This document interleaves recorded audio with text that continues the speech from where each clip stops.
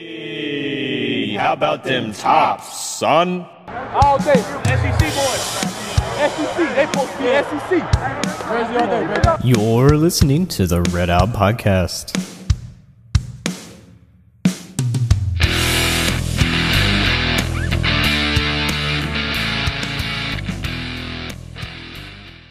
Hello and welcome into another Red Out Podcast. My name is Devin, and we will be talking about Western sports tonight. Happy Halloween to you all. I hope you enjoy the Halloween festivities in your area. Be smart, be safe. Like, share, and subscribe on all the major platforms if you don't care. Just to support the channel, we appreciate your help, and we love giving you this stuff for free. Because free is the best stuff, right? So let's see if we can get the guys on here, and then we'll talk about some how about them winners and losers the previous week. And we'll be getting into Western sports. Big news in Western basketball. We got some news in volleyball. They're finally actually going to start doing stuff. Got some other news popping up around the hill, so we'll get into that in just a second. I guess while I'm sitting here, I'll tell a little story. Let me message the guys real quick, get them on the horn.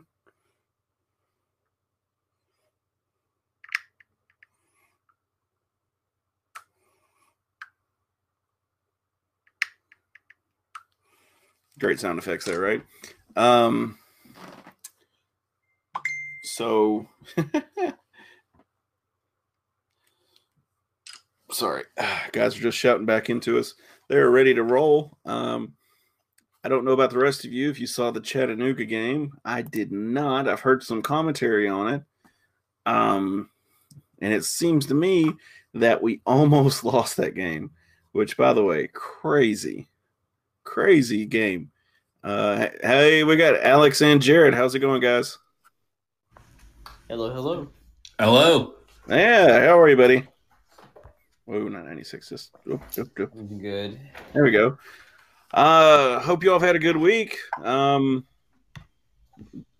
do you have any winners and losers? Yes. I would like to start off with the losers for the Tennessee Titans. Just could not get it done. And Jared, to answer your question earlier in the week, I really didn't think that we were going to beat the 1972 Dolphins. Oh, the 1972 Dolphins record anyway. Like, I'm honestly surprised we made it this far, which is good. But Pittsburgh, definitely the last undefeated team in the league, definitely great. Like, they showed up, came to play. So it's like, it's a learning curve. But going forward, I'm definitely confident.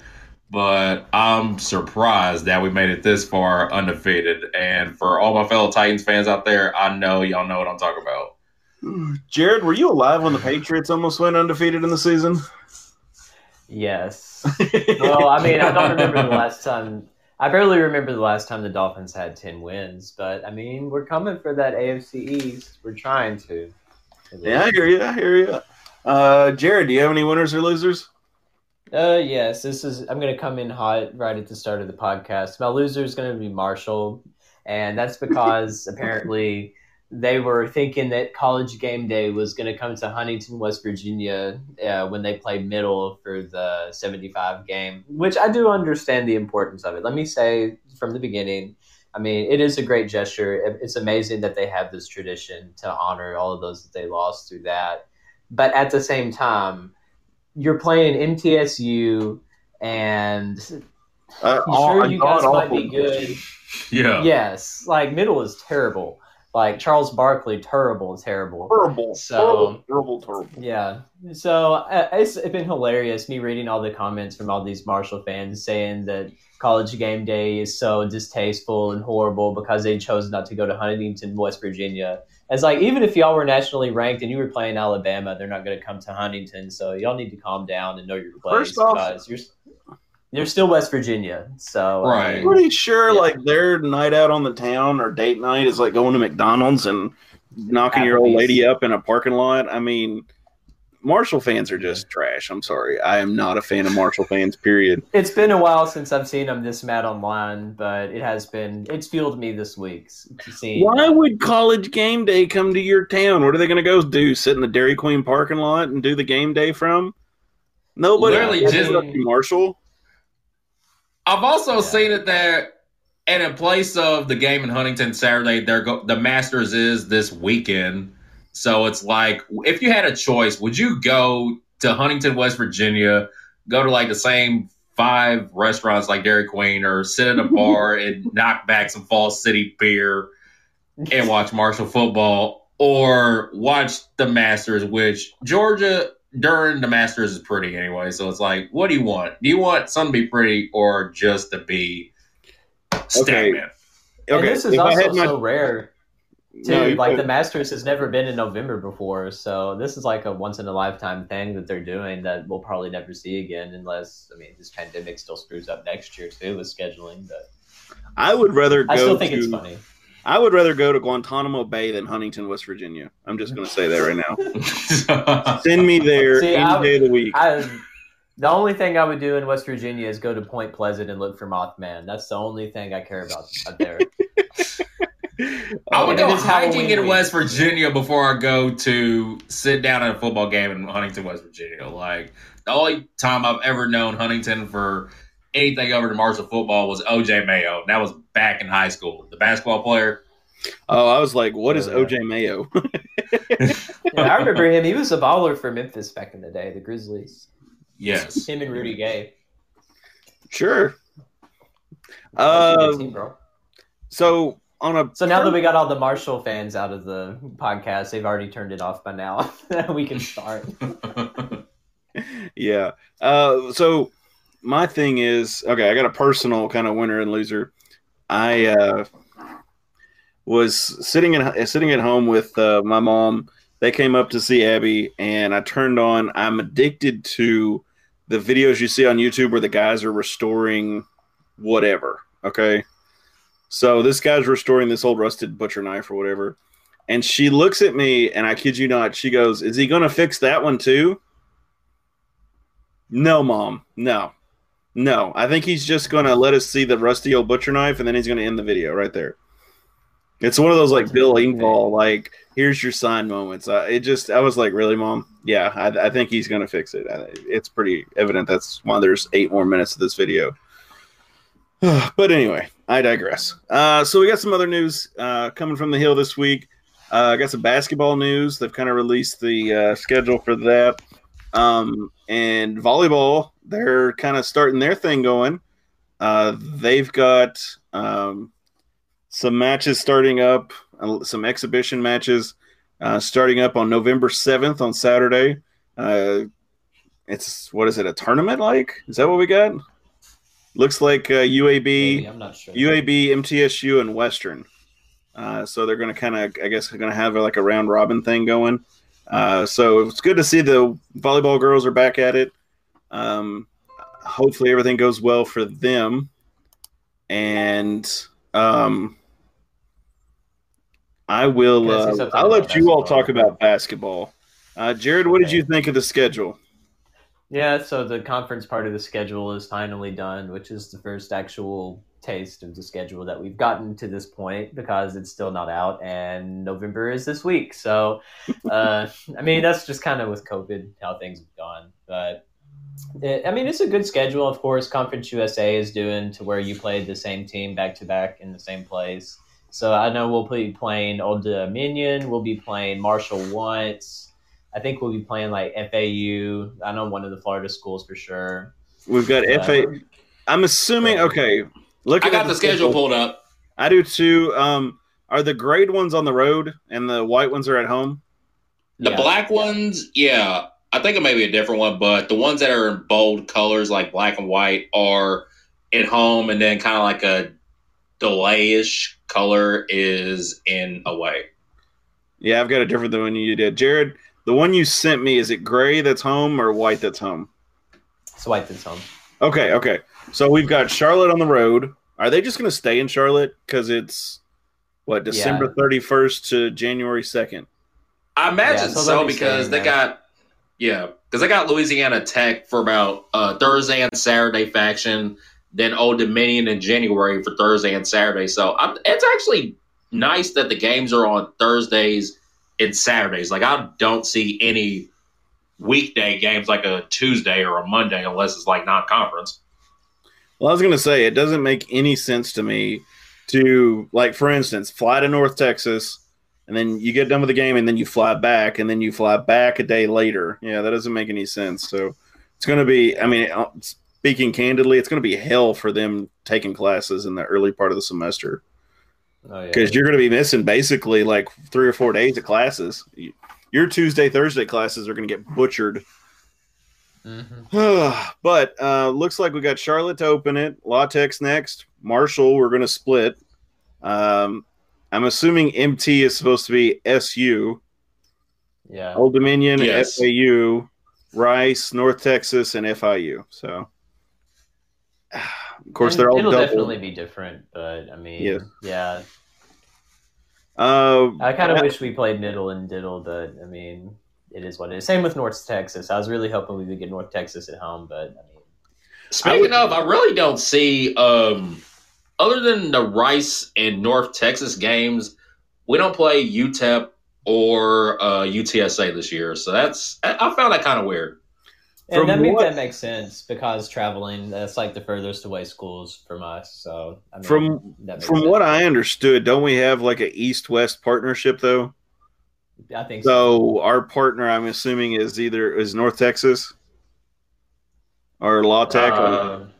I'm not really sure. I know that our travel partner is Marshall, which is why we play them. We actually do split games with them. Okay, but I thought we had like a East-West kind of thing going. Where like La Tech or North Texas partnered with us. I don't know. I'm not going to pretend I understand this because this feels like I did see where we potentially maybe getting another player coming in that will be eligible for the spring semester. He's from Estonia. He's like a 6'7" wing. I think his name is probably not right at all. It's like Mick, like Jerkatam or something like that. But there, bud. Yo.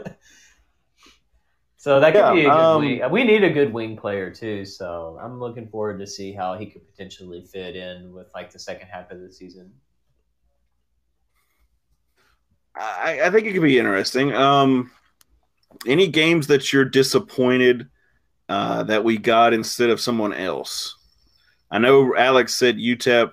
That we should have gotten somebody, different. But Jared, is there anybody else that you would like to trade?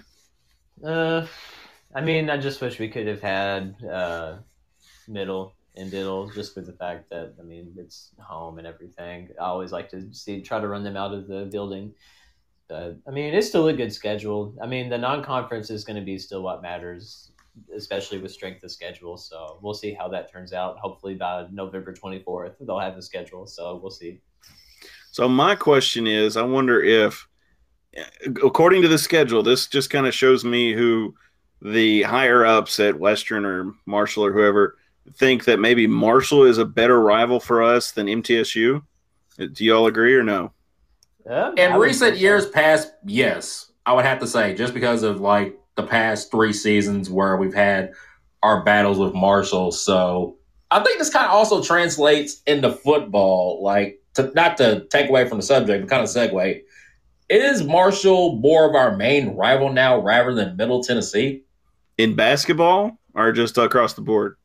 Just across the board, but mainly basketball and football. Football, I don't know if they're – I legitimately hate them, but like Middle, I feel like I have a stronger, quote, hate for them than I do Marshall. Marshall, I just don't like at all. In basketball, I completely agree. I think they're a great rival for Western in basketball. There's been so many heartbreaks for Western in recent memory, the ball bouncing out or whatever. And in basketball, I think Marshall is definitely for basketball, but maybe not football. I still think it's 1 and 2 for Marshall Middle. Yeah, well, the thing is that used to Middle was a stronger rivalry, but just because they would speak crap and everything. But now, I mean, their fan base is still kind of sad. Like now that their basketball team's not good anymore, no one really cares. Their football team is like the basement of Conference USA. No one cares anymore. But that's the thing with Marshall fans is that they're the ones always super loud on the internet trying to get angry at us and help fuel it too. So, I mean, at least they actually care about their team, unlike actual MTSU fans. I agree with that. I'll give you that. I mean, you got to think, too. You got to put yourself in the mind of a Marshall fan. They had to drive to the library to get on the internet to read what Western fans said. So, it's just kind of one of those things. You just gotta ride it out. They really go the extra mile. I do, but it's very close for me with Marshall and Middle because, I was kind of, so to speak, on the front lines with the Middle rivalry. So it's more like, I really hate those guys. But like, if you talk to some of the older fans, they may say, Eastern is the better rival. Like my dad, he still hates Eastern so much to this day because of all the OVC games. I agree. Completely agree. But Alex, go ahead. Yes, definitely I would agree with like just from older fans' perspective and people who went to the university, I feel like EKU is a bigger rival. Also Murray State, which the Murray State Western rival kind of got buried just because of scheduling conflicts, but it would be nice to see at least some consistency with both, especially because you got an OVC tie-in, like just the history and tradition of it. I agree. They Murray, even at my time at Western, Murray really wasn't that big a rival, but Murray is historically a rival because of the Red Belt. Have you heard the story of the Red Belt? Yes. Yeah. Okay, so for our listeners, just a kind of a short recap. The guy I used to work for, Bill Edwards, let one of the trainers for Murray borrow a belt, and he made sure, because he didn't have his belt, he forgot to pack it. And so he gave the red belt to the Murray trainer as a joke. Well, then they beat Western, and they kept it. Or actually, I think at the end of the game, Doc asked for the belt back, and he said, well, you'll have to beat us next year. And so the next year came along, and I think Western lost. And then the year after that, Western, when the guy came back to give him the belt, they had like made a plaque, and they had gone back to like the 20s. I mean, it was ungodly. It was like the first meeting of Western versus Murray, and they had this thing just fixed. And it was like, oh my gosh. And as far as I know, they still have the red belt. Western still has it. Obviously, we haven't lost, but I haven't been there in several years, so I don't know if they moved it to a broom closet or what they did with that. But anyway,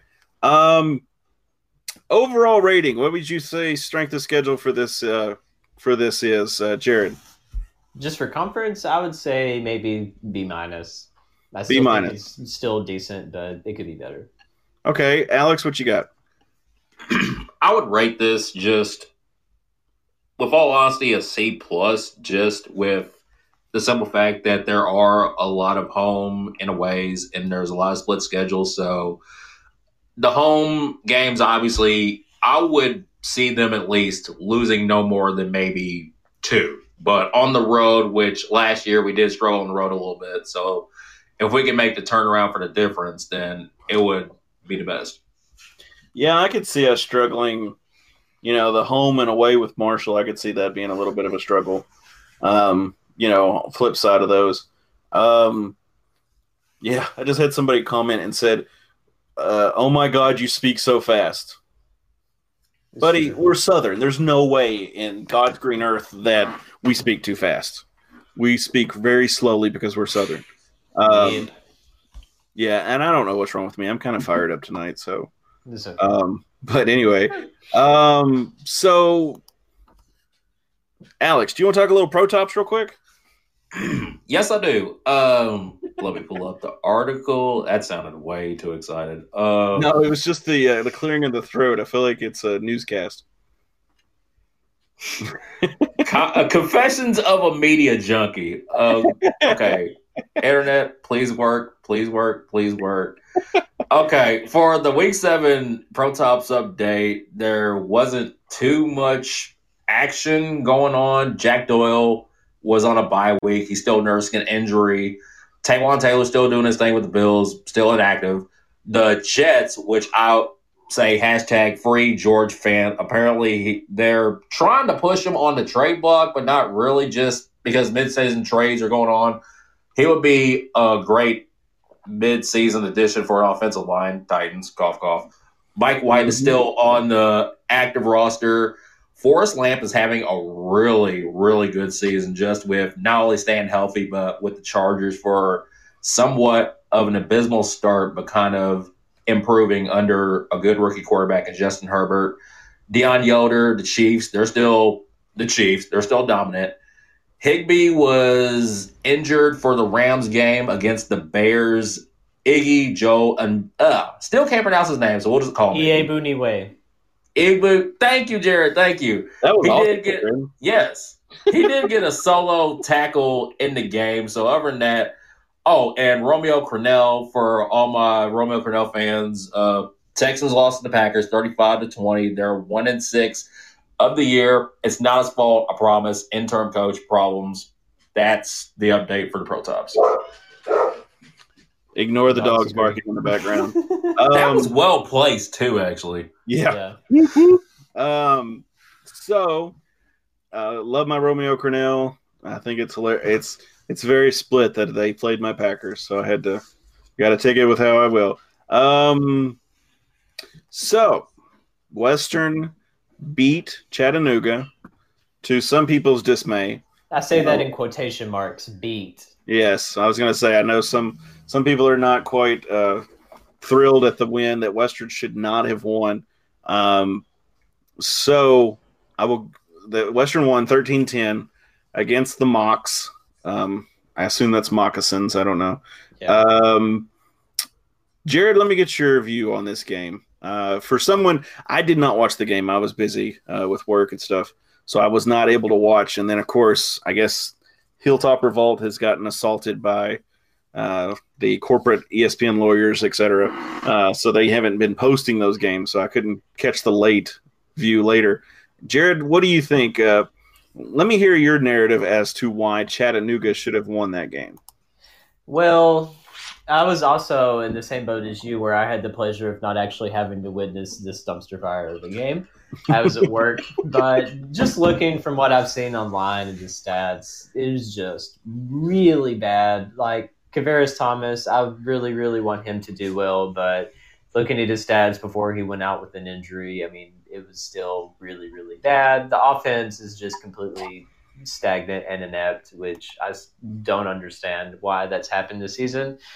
But, I mean, I knew Chattanooga would show up for this game just because it's the only game they have this entire fall. Like the FCS stuff that they'll be doing later is when, in spring, I think, is when they were going to be doing that. But, I mean, and then, of course, I don't know what the whole blown call was at the end of the game. I don't know, Alex, if you can talk about that. But, yeah, yes, everything that I've seen. Please go ahead. Yes, the blown call was, okay, Munson kicked the ball off, and Bryce Nunnally, the returner for Chattanooga, went for a touchdown, but it got called back because Nunnally called for, it was either him or the other receiver. Like, whenever you have a kickoff, there's two guys in the backfield. One guy, as soon as he signals a fair catch, no matter who it is out of the two, apparently, and I just found this out Saturday, I could be wrong, but it's happened in similar fashions. Whoever calls a fair catch, the ball is caught, and it's stopped right there. So, in reality, it could have been a touchback, but the other guy called the fair catch. Nunnally was the target that received the ball and ran it back, and they called it back because of a fair catch violation. So, regardless, whenever you signal for a fair catch on a punt return, that's it. Unless the ball is dropped, what they call a muff, then it negates everything that just happened. So let me clarify. Not the guy that caught the ball, the quote runner, but the other deep back signaled for the fair catch, and the other guy caught it and ran with it, and that was the call. That is an awful call. That does not sound right to me at all. Like that makes no sense. Like it seems to me like they were trying to do a trick play and they were going to throw him off by thinking A was going to catch the ball, but in fact B was the one catching it. But yeah, that sounds awful. Yeah, it's like it probably should not have been called. That's what a lot of people have said. And I don't blame all the Chattanooga fans that are mad about it because, I mean, it's not very often we get home cooking. So let us have this one moment, please, Yes. where the officials Yes. actually help us win a game because usually it's the opposite. Yeah, we never get calls, like, ever. Yeah, even at home, which doesn't make any sense. No, not even at home. That's one thing I've never understood is how Western never gets home calls. Mhm. But so Kavaris Thomas went out with an injury. Anybody have any updates on him or anything? I haven't heard anything, but I read Ross's article with the BYU people that was out today, and he talked like it'll probably be Pigram that starts, just to maybe make sure that he stays healthy. And I mean, we're playing BYU; it doesn't even matter. Okay, so let me ask you both, and I'll kind of poll you both to see: would this not be a perfect game for Shanley to go in? Honestly, I don't want him to get hurt for no reason either. So I mean, Okay, I don't Alex, know. what do you think? I feel like if we get blown out like 35-0 in the first half, Shanley will come out in the second half. But it also depends on how Pigram plays. Like, if Pigram throws at least 2 completions, like out of 13, and 3 of those incompletions were interceptions, one of them a pick 6, I might add, then Shanley's going in. Oh yeah, I completely But agree. see, the thing with Shanley though is that you don't want to put him in a game where you basically have 0% chance of winning anyways, and saying, "All right, go out there and try to beat the number 11th ranked team in the country in their own place." Good luck. You haven't had any first team reps, but yeah, go ahead. I mean, I feel like that would still be kind of a hard situation coming into. I mean, and I don't know if he has had any, first team reps in practice. I mean, Maybe if Thomas has been out, he's taken some, but I don't know how many he would have before that. I don't know how Coach Helton does all of that. honestly, I'm looking for Shanley to look to transfer at the end of this year. Well, I mean, if Pigram, I mean, he graduates, you'll still have Thomas and Shanley. That could be a really good quarterback battle. I just don't want Helton to keep trying to go after these grad transfer quarterbacks instead of trying to develop guys. I don't really think that's a good way to have success because, I mean, as we have seen this year, it doesn't really work. Nope. It doesn't work for everybody, I might add, because there are a lot of Power 5 schools that still go to grad transfer route, or at least some, and just it's one thing that's kind of going awry across the whole board. Like, I'm not knocking grad transfer because there are a lot of players that need opportunity to play no matter what. But if the team system doesn't call for it, then don't do it. I would go for a backup, but not for like a starter. Could you all imagine if Coach Helton went after that Malik Willis from Liberty instead of Pigram? How much better we would be. So here's the thing, though. I can't speak for Malik Hill, but with Pigram, like, his resume looked amazing. Yeah. Like, if I'd looked at him on paper and looked at any other quarterback in the country, as far as a grad transfer. It's the SEC guys, though. You always take a SEC quarterback. That's just my philosophy. I mean, Ty Storey, he was Arkansas, and he was garbage, and he came in and won 9 games for us. So I'm just saying, SEC. The SEC is like the only conference where the fans cheer SEC. Yep. And I've never – that's one of the things that just blows my mind. It's like, I get being competitive, but it's like you take pride in the SEC. I mean, it's whatever. But talking on the game here real quick, Western here's some stats that stand out to me. Western was 3 of 12 on third downs and 3 of 4 on fourth downs. So the 3 of 12 on third downs is atrocious. The fact that we're as good on fourth down than third down says a lot. Now, here's the flip side of that. Chattanooga was 5 of 15, so that's a third. Western shooting a quarter right there. We're not getting one out of 4 we're converting, which is not good numbers.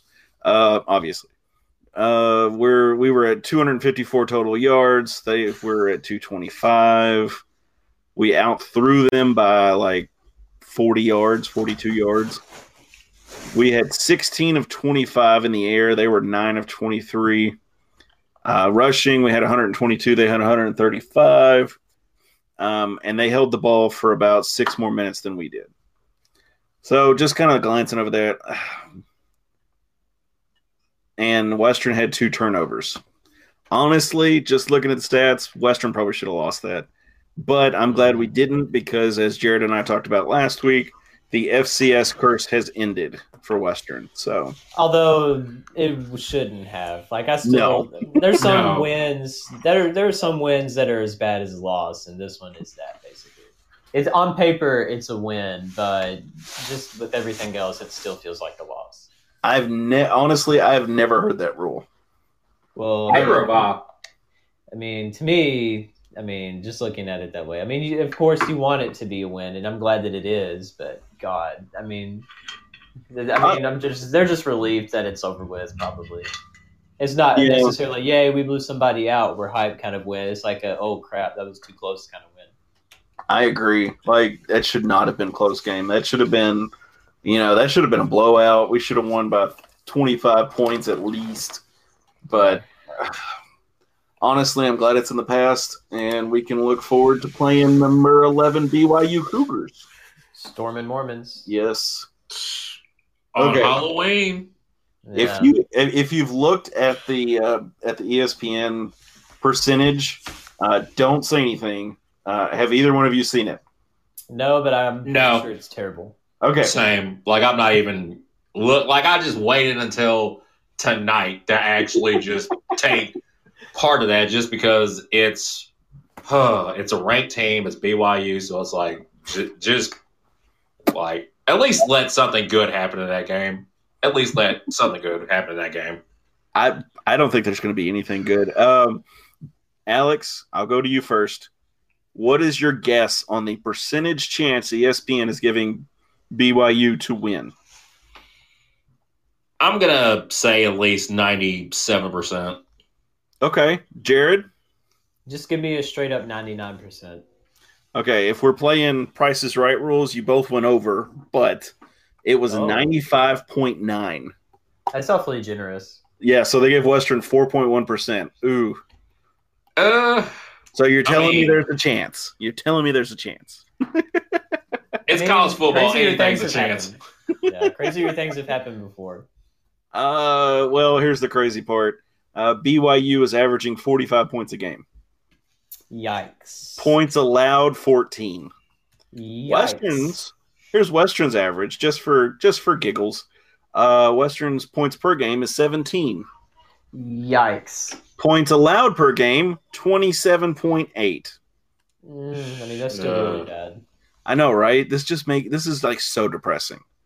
Not to mention, BYU's quarterback is beginning some hype from Heisman enthusiasts. Like, he's looking at his stats right now. 126 out of 161 passes complete. His percentage is 78.3%. He is well over 1,900 yards, 16 touchdowns, 1 interception with a quarterback rating of 210.4.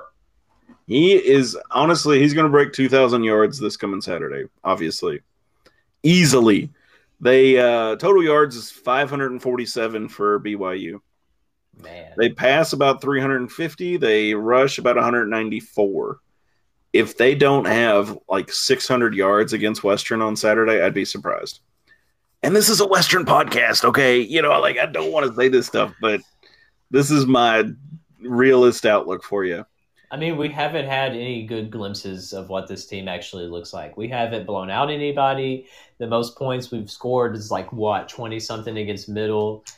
We've just looked completely inept on both sides of the ball for the most part. So, I'm definitely expecting a massacre on Halloween night. We scored 24 points against Liberty. And I think that is the most. Let me check real quick. Let's see real quick here. That's how much we would put up in one quarter under Braum. The good old days. We did. We had 24 against Liberty, and we had 21 against Louisville. Those are the highest 2 scoring games. We're going to be on ESPN, so this is going to be atrocious. 10, Hopefully 15, everyone will be trick-or-treating. 10-15. honestly, like BYU would be one of the stadiums I'd love to go see. Like looking at the picture of this on ESPN looks so cool. Yeah, I actually thought about flying there at one point. I actually thought about flying to Utah and just tour this. Like, just it's a great scenic state, but BYU's field, Lavelle Edwards Stadium, I think is what it is. Or congratulations, way to pull that out. Thank you. Spent countless years playing NCAA football, so I'm surprised I knew that. But it's a pretty stadium, just with the backdrop of the mountains. It's probably like ingrained subliminally in your mind because you're just like, oh, what's that stadium? Lavelle Edwards Stadium. Yeah, that's right. See, here's my question. Though. Yes. Well, go ahead. Well, yeah, go ahead. Oh, sorry about that. Do y'all find it weird that we have 4 games left after this Saturday? Honestly, that's for the best. It sounds bad, but like this isn't as bad it's pretty bad. I was gonna say it's not as bad as Sanford's last year, but it's pretty close.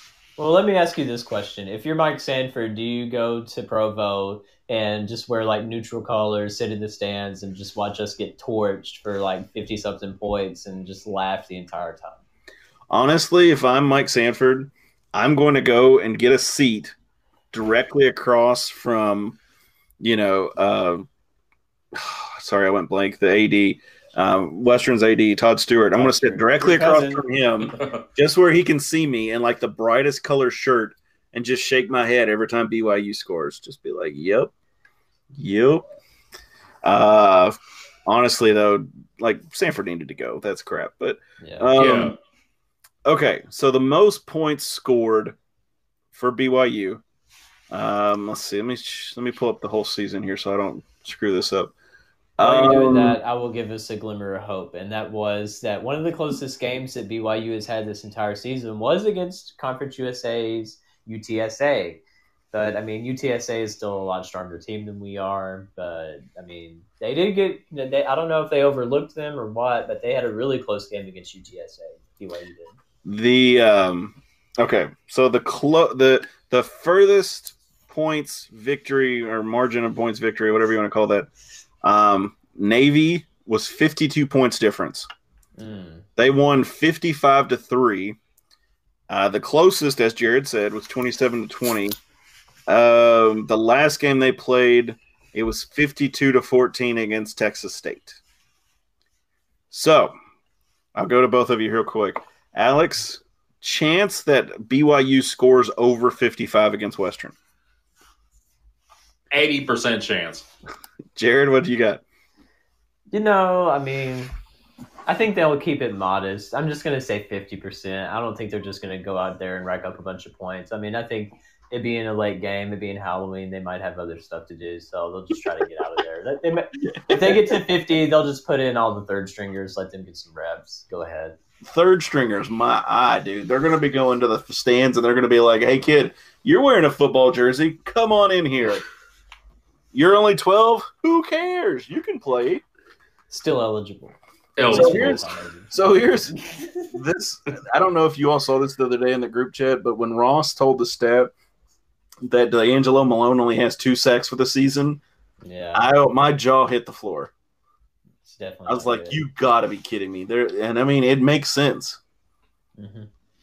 To add more insult to injury, I was glossing over the stat line for BYU for their defense. Okay. They are a sack-happy defense with Tyler Batty having 4.0 sacks, Isaiah Kalafusi, the leading tackler of the team, 3 sacks, Zach Dahl, 2 sacks, Kairis Tonga, 3 sacks, George Udo, 2. So if anybody is good at adding math fast, that is way over at least 10 to 15 sacks. So our offensive line may God be with them. Yeah, all 3 of us have gone to Kentucky schools, so we can't do that quick. But I just like the phrase there, sack happy. I'm like, really? Sack? That's great. Honestly, okay, so I'll see what you all think here. I would honestly take the over. The team rankings and number fire. Team rankings says that BYU is going to score 40 and Western's going to score 10. Number fire says 33-17. Honestly, I'm taking over. I'm going to bet over on those if I had to. What's your score prediction? I'll say 45-10. That's close to what I was thinking. Jared, what do you got? I'm thinking 49-6 with Narvinson being the MVP of the game for Western. So it's 2 field goals, or is it a touchdown with a missed field goal? 2 field goals. Narvinson's got it. He's got it on lock. Okay. Alex, what do you got? Very valid. I'm going to say at least 51-15 with our 15 points being in garbage time. Probably right. I guarantee that it's going to be garbage time touchdowns. And so many people in Vegas are going to be so ticked. Yeah, I mean, this is – I think we knew at the beginning of the year that this game was not going to be pretty. Well, I mean, I think we thought we might have a better chance at the beginning of the season when we actually saw how this year turned out. That's when it really went downhill. I agree. Like, I mean, well, you remember a few weeks back we talked about switching the BYU game with Louisville. And I'm so glad we didn't because we would have gotten killed by like 20 more points. Yeah. And it's like, good gosh, man, this is like the worst season we've had since Sanford era. Yeah. I hate to be Debbie Downer, but it's just that's how I feel tonight. Not to mention, compared with like how our season is going, Brigham Young is still an undefeated team with 6-0. They're an 11th ranked team with one of the highest offenses in the country. So I don't think anybody expected BYU to even be in somewhat of a conversation for one of the best teams in the country. But here's my problem with them being one of the better teams in the country. Who have they played? They've basically just danced through Conference USA, playing La Tech, UTSA, and us. And is Houston, are they Conference USA or are they No, they're American now. They're American? Okay, so they played them. They played Troy. They had the Navy and Army games, which Army got postponed. I'm guessing due to because BYU, they're still independent, aren't they? Yeah. Okay. Yeah, they're independent. Notre Dame got the lucky end of the stick and joined a conference, thankfully, which they need to stay in the conference. But yes. If you're a team, I think you have to join a conference in order to get your cred up there. Because the only game that you could play in is the national championship if you're not in a conference, and that is the most ridiculous thing I've ever heard of. Yeah, that doesn't make any sense. Yes. Like independence should, like the whole independent thing should be done away with. It has gone far too long. Notre Dame is also should have joined a conference like 20 years ago, realistically. But it's like there's no place for independent conference. Period. Like okay, there is one. There is one. I'll give you their one. The only time that the independent conference should be used is for transition teams. Yes, for like the first year or two. Yes, you're in it for 2. And that's my thing, is just do it for 2. Here's my question, though, Devin, is what conference would you put them in? Because if you look at how strong their team is, I mean, they wouldn't deserve to be in like the Mountain West or like the WAC or something like that. They would just absolutely run that. So, I mean, would they be Pac-12 then, or what exactly where would you put them? Okay, so this is going to be one of those. I would think it'd almost have to be Pac. But if you go by like quote Jared logic, I think you're gonna they would be in the Mountain West, right? I mean, because they're not really on the coast. They're not by the Pacific Ocean. They're in Utah, so they'd have to be in the mountains, right? Yeah, like Utah is already in the Pac-12. So it would be more feasible for BYU to be in the Mountain West or even the WAC. Like Hawaii's in a WAC conference, so it's like we'll just put BYU in there. I mean, no harm, no foul. And Rutgers, yes. But the thing is that playing in that conference would actually destroy their strength of schedule. Yes, I agree. It would really decimate them as far, but their strength for Boise State. Yeah, but I was going to say their strength of schedule isn't really that good this year. Like, they haven't really played anybody. If they'd played an Alabama or an LSU, they'd have a lot stronger conference, or they'd probably be ranked higher. Yeah, probably. They probably would have lost, which they'd knocked them down. But, if they won, I mean, they'd probably be in the top 5 right now. Yeah, that would be very interesting. But honestly, I would like to see them in the Pac-12 because I Put think them in the Big East. Yeah. With Hawaii. Put them in the Big East. Well, it's they either move there or Rutgers moves into the WAC. So yes, we got to do it that way. Yeah, completely agree.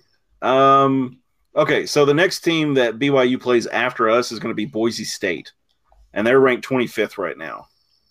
That's probably the toughest game they have left. So here's the funny thing: our game's on ESPN. FS1 is what Boise State and BYU are going to be playing on. That sucks. That'd actually be a really good game. Oh, yeah.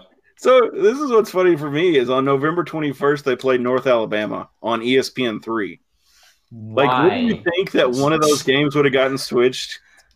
So, BYU would have played Boise State on ESPN 1 or 3, and then, us or North Alabama would have been switched to FS1. Maybe. It could be worse. They could be on Stadium. God. Don't even get me started about that. I think Stadium is based out of Huntington, West Virginia. It might be. Just because of my sheer loathing of West Virginia right now. It's gonna be a rough game. Support the Tops, support the guys. This year's gonna be rough. I mean, that's all there is to it. So okay.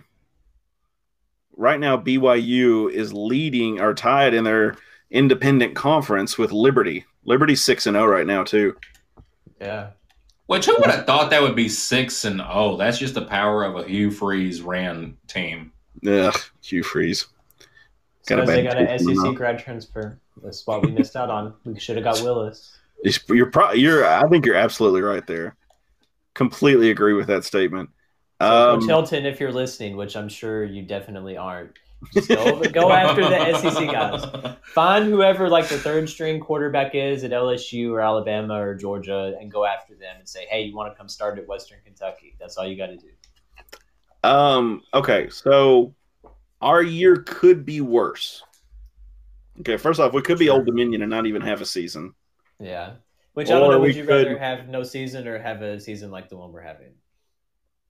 Or we could be like FIU. They're 0-3 right now. Rice is 0-1. UTEP is 3-3, which that would be even better for us because we're 2-4. UTEP is 3-3. That is the biggest turnaround in the conference. Yeah, but they're 0-2 in conference. Who have they played? They beat ACU, who is that?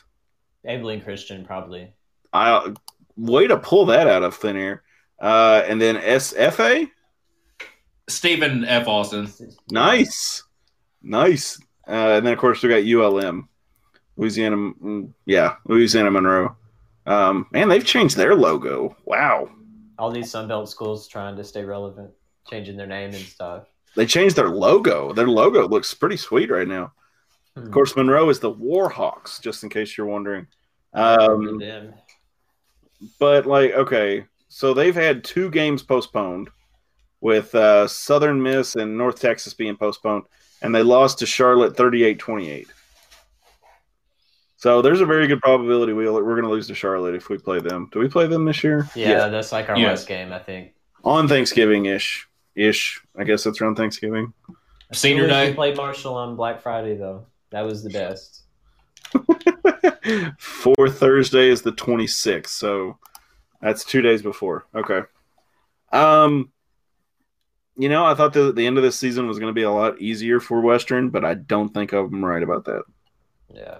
Especially after that UTC game, UT Chattanooga game, it's just not pretty. Jared, what are you thinking for the rest of the season? If we were to win a game, it would be FIU.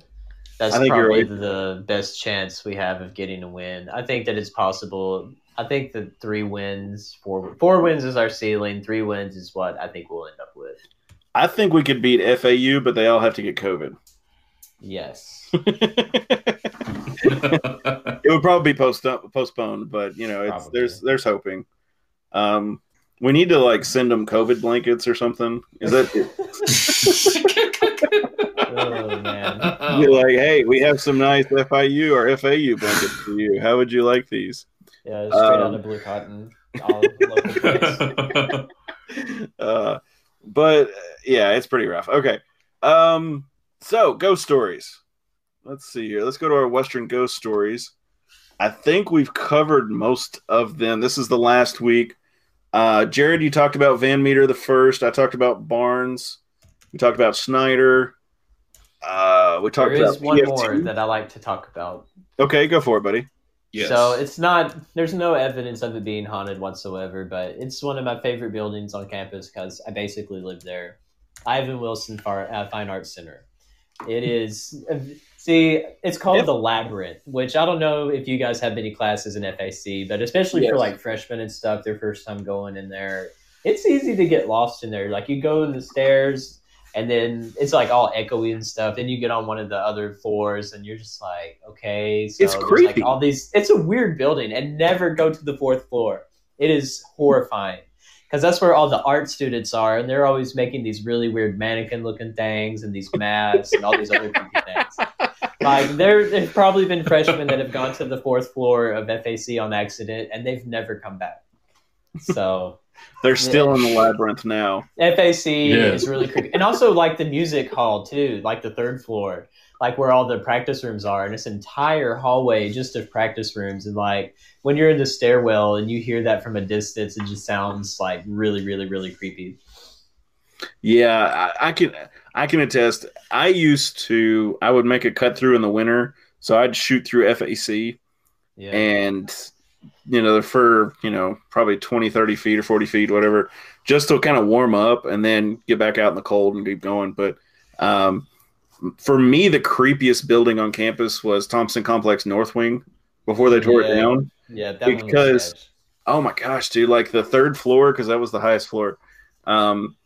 The lights always kind of messed up. It kind of had like that creepy, feeling. And here's the funny thing for me is the elevator, you could turn the lights off and on. Why would that be an option? and you could actually stop the elevator. It had a button to stop it. That's how the elevator in FAC is really sketch too. I've been in it before, just going down from the third floor to the first, and it actually like hung, and I didn't know if I was going to be getting out or not, but thankfully it finally woke up. Jared, you could be one of these stories on here. You could be haunting that place. You didn't even know it. Probably. Alex, did you have any classes or buildings that freaked you out? Yes. One of them would have to be Potter Hall. Like, I was reading somewhere where even to this day that the Western personnel, the ones that go in and clean the buildings and stuff, also is the same building that has the Office of Admissions. So it's like they've renovated it like a few times in the past 5 years to make it more easier to go to the financial aid office. But I've read where that they've received occasional after-hours visits from this ghost named Penny. And Penny is a spirit that's known to leave pennies, actual pennies, in the offices. So it was always a running joke. Whenever I was in school, it was like, whenever you see pennies on the floor from like the night before, they're like, oh, Penny showed up. So, hey. Dude, that is so funny. If I cleaned that building, I'd have like a jar full of pennies, and I'd just walk around and just drop them in people's rooms. Yeah, it'd be like Langford and paying your fine for the SEC. All pennies. I'd drop those things everywhere. I'd be like, must have been the ghost. I know I cleaned that floor earlier. I don't know. It's weird. It's freaky. So the building I'm going to talk about tonight, did we talk about Rhodes yet? Jared, do you know? I think you might have for a little bit. Okay, well, Rhodes, I'm going to go ahead and just read the official WKU ghost story. Just go to wku.edu/ghosts, and they'll have they got a bunch of ghost stories on there. This excerpt comes from the haunting of this residence hall, comes from a story about a young girl who committed suicide by jumping off this 9-story building. She returns every year on the anniversary of her death to spook the new residents of Rhodes Harlan Hall. I didn't even know it had a second name. I thought it was just roads. Yeah. A lot of these buildings are like such and such and such and such. Like PFT, I knew, and like Barnes Campbell, I think I knew that one. But like Schneider Hall, I never knew it was Florence Schneider Hall. Apparently the SAE house is haunted too. That makes sense. Apparently it was a Civil War hospital. Okay, so let me back up. Sounds about right. As the legend goes, the former SAE house on College Street was once a Civil War hospital. Fraternity brothers have proclaimed that one young soldier who has called himself Kevin via Ouija board died in the hospital and is trapped in the house. He was reportedly seen standing on the house's dance floor. That comes from an article back in October of '97. Yeah, that's kind of funny that it was a hospital. So that's another ghost story for you. I think they do ghost tours, don't they? They used to. I don't know if that's still a thing that they do anymore. Jared, you got to start doing ghost tours. I'll do it. Simone, if you're listening, hire me right now, bro. I'll do it. Hey, yeah, we'll throw Jared out there. If you want to go, you send us a message on Facebook or Twitter or whatever, and we'll start doing ghost tours at Western. But I hope you all are safe on Halloween. I hope you enjoy the game if you stay up and watch. We have some overseas listeners who are very loyal, and I appreciate you listening. So if you stay up and watch the game, congratulations, first off. I do have some good news with that, is that we actually have the time change that night. So it's a fallback. So that means you get an extra hour of sleep for the time change. So you'll get to not feel as guilty if you stay up to watch it. We talk Western sports, and we help you in your everyday life. How do you like that? Absolutely. Yeah. Perfect. I remember that, and I completely just went around. I forgot all about the time change.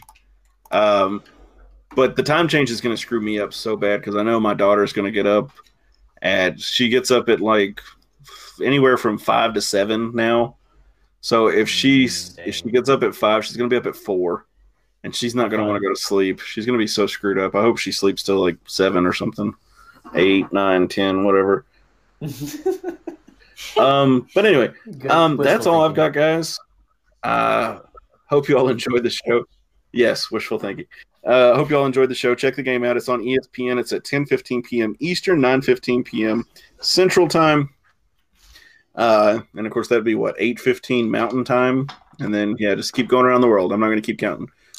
Check the game out there. The Towel Rack will have a recap, I'm assuming. So you can check that out. They'll post that if you're going to be like me and be an old man and not watch the game because that's too late to watch us get murdered. Yep. More likely to recap will be Sunday afternoon just because it's late. So it's like, you know what? It's going Sunday afternoon. Exactly. Alex has been good and helping everybody out there. But check that out. Like, share, and subscribe to the podcast. All the good major platforms do that for us. We'd appreciate it. And as always, guys, go Tops. Go Tops. Go Tops.